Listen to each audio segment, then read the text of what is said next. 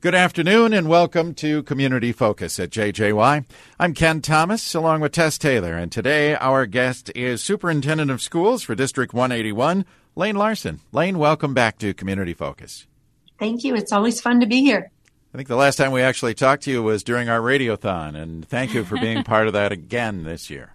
Yes, and I lost. So it looks like I'm going to be buying donuts right away in January, so that'll be fun. So Heidi and I always have a fun competition. So thank you for doing that. All in the name of the radiothon. We appreciate it. Yeah. You're very welcome. So, Lane, if you will, bring us up to speed. What's the latest you're hearing? I think we heard that elementary schools, that level may open again. Tell us what is happening at this point. Correct. Last Wednesday, we had contact with the Deputy Commissioner of Education, and we also heard from the governor that their priority right now as far as schools is to bring in our youngest learners. And so even as much as this morning, I've been on meetings already where we're trying to identify what that plan is going to look like so that we can let families know before the holiday and give further details as soon as the holiday is over. Because one thing we're finding is that every day there are updates to this safe learning plan that, addressing questions that we as leaders have throughout the state. And so what our plan right now is going to be that on January, we will remain in distance learning, all of our students coming back for the school year. And on Thursday, the 14th of January and Friday, the 15th of January, our elementary teachers will be having a staff development day to prepare for returning the students back to school on Tuesday, the 19th. We already have a built-in staff development day on our calendar on the 18th. So our early childhood through grade 2 children, we're planning to bring back on site on Tuesday, the 19th. One of the things that the governor and the deputy commissioner asked is that we put in a number of different mitigation strategies, and one of them is to slowly roll grade levels back into school, not adding more than 3 grade bands at a time. And so we're starting on the 19th with our pre-K through 2. And then 2 weeks later, we will be looking at transferring our children in grades 3 and 4 back to the elementary school at that time. One of the reasons they're focusing on the elementary schools is that epidemiologically, it's a big word, they don't transfer the virus the same way that our middle school and high school students do. And so they feel that as we're able to have these mitigation strategies. We're fortunate that there are some vaccines that are coming out right now, and they're feeling that by 2 weeks after the holiday break and people are able to have some time to quarantine as needed, that this is going to be a good time where we can start bringing our kids back on site. And so, as I look ahead and I look at 2021, I'm so hopeful about a number of things, but one is that I'm hoping this is the first step to getting our kids back in site. Absolutely. Lane, are these plans kind of in flux right now? Things will be changing. And then, of course, we always know based on numbers, things could change as well, right? Right. Yes. And that's a really good point because the announcement was made last Wednesday, and every day since there have been updates to the Safe Learning Plan since that time. And so much of it comes from we're all having questions we're bringing forth to MDE, and they're trying to answer all those questions for us and to accommodate school districts as best they can. And so as much as this morning we had a whole bunch of changes that came in, and like we said, we're going to inform the public now before the holiday break. And again on January 8th, because we know that we're going to learn a lot more by then. So keep watching for my regular letters that I'm sending out to the community, because we will keep everyone informed as we move forward.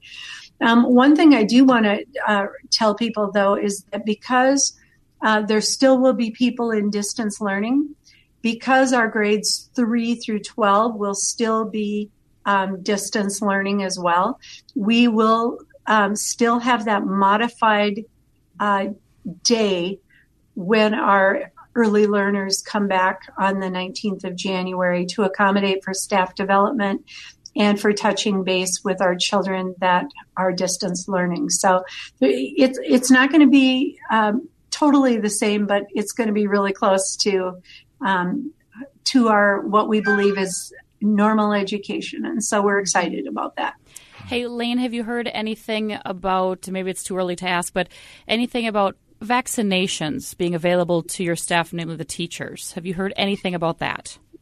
That's one of the encouraging things that I'm thinking, that just hearing that we have 2 different vaccines available is really exciting. I know this morning I heard on the news that the teachers are going to be in the second tier of being able to get the vaccine, which in the many tiers that there will be, that's really high on the list. But as far as anybody reaching out to us individually as a school district, at this point, we have not heard that. Okay. I am anticipating, though, possibly over the holiday in that first week of January, that we'll get more direction from MDH and more guidance from our regional COVID support. So that'll all come in the letters as well, because we want to have that available as much as possible for our staff. Absolutely. Yeah, that's a great question. Lane, just another question. When you talk about the letters that go out to parents and staff, are those also posted on the website? So just even interested parties can check that out. Absolutely. We put them on our district website. They're on all of our social media accounts. Every letter will go on every school's social media account. They go out Sky Alert to our school district families. And so, but if you don't have access another way, just go to our district website and it'll be right there under COVID-19. And it's a great way to know what's going on. And we're trying to keep everybody just as informed as often as we possibly can. And there's so many logistics that some days my letters get awfully long, and I apologize for that, but I want to give people the information and answer the questions that they have. And I'm sure they appreciate that. Yeah. Lane, one of the things, we were so excited going into this year about all the construction that's taking place and some new additions, and just very exciting. It's all been tempered by the pandemic, but nevertheless, the construction continues. Give us a little update, if you will, on what's happening. Yeah, we're so thrilled to get everybody in those buildings. Again, the pandemic has really hindered a number of things. One is that many of our contractors are also struggling with COVID as well, but they've been able to keep these building projects going. There's a few things that are a little bit behind where we were hoping. One is the swimming pool, but otherwise, we're staying pretty much right on schedule. One of the things that we want to do and that we're most excited about is having grand openings for each of the buildings. And Harrison, Nisswa, the new Baxter Elementary School, they weren't able to have theirs yet, but we still are planning to do those grand openings this spring. Also this spring or summer, we hope to have the grand opening of the Performing Arts Center, because that should be done for sure by June 1st. So exciting. And then we're working Lowell, Garfield, Riverside Elementary School, and the high school continue.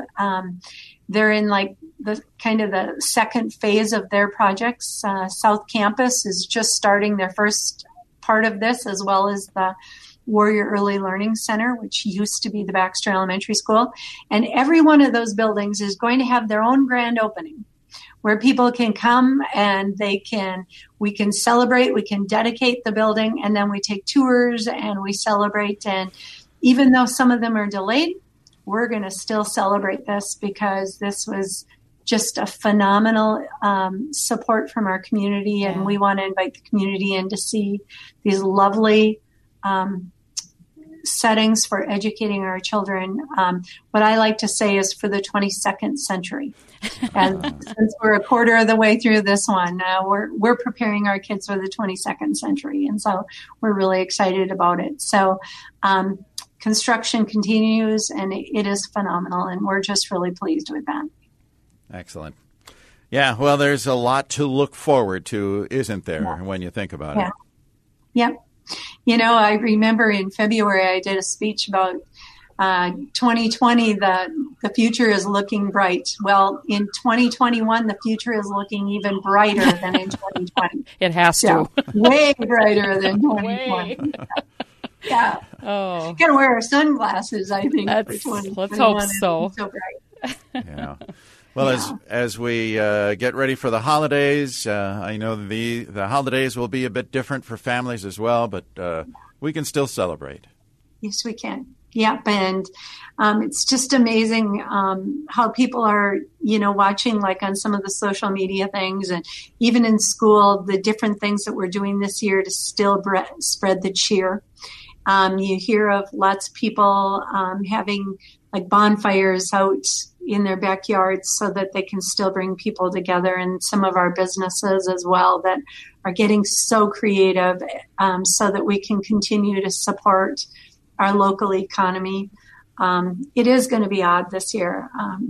I know even for myself, it's the first year I haven't been with my mom and dad for a holiday and for Christmas. Mm-hmm. And I know it's different for everybody. And I just want everyone to know that you're in my thoughts and my cares. And we're gonna make the best of it. And like we said, 2021 is going to be a lot brighter.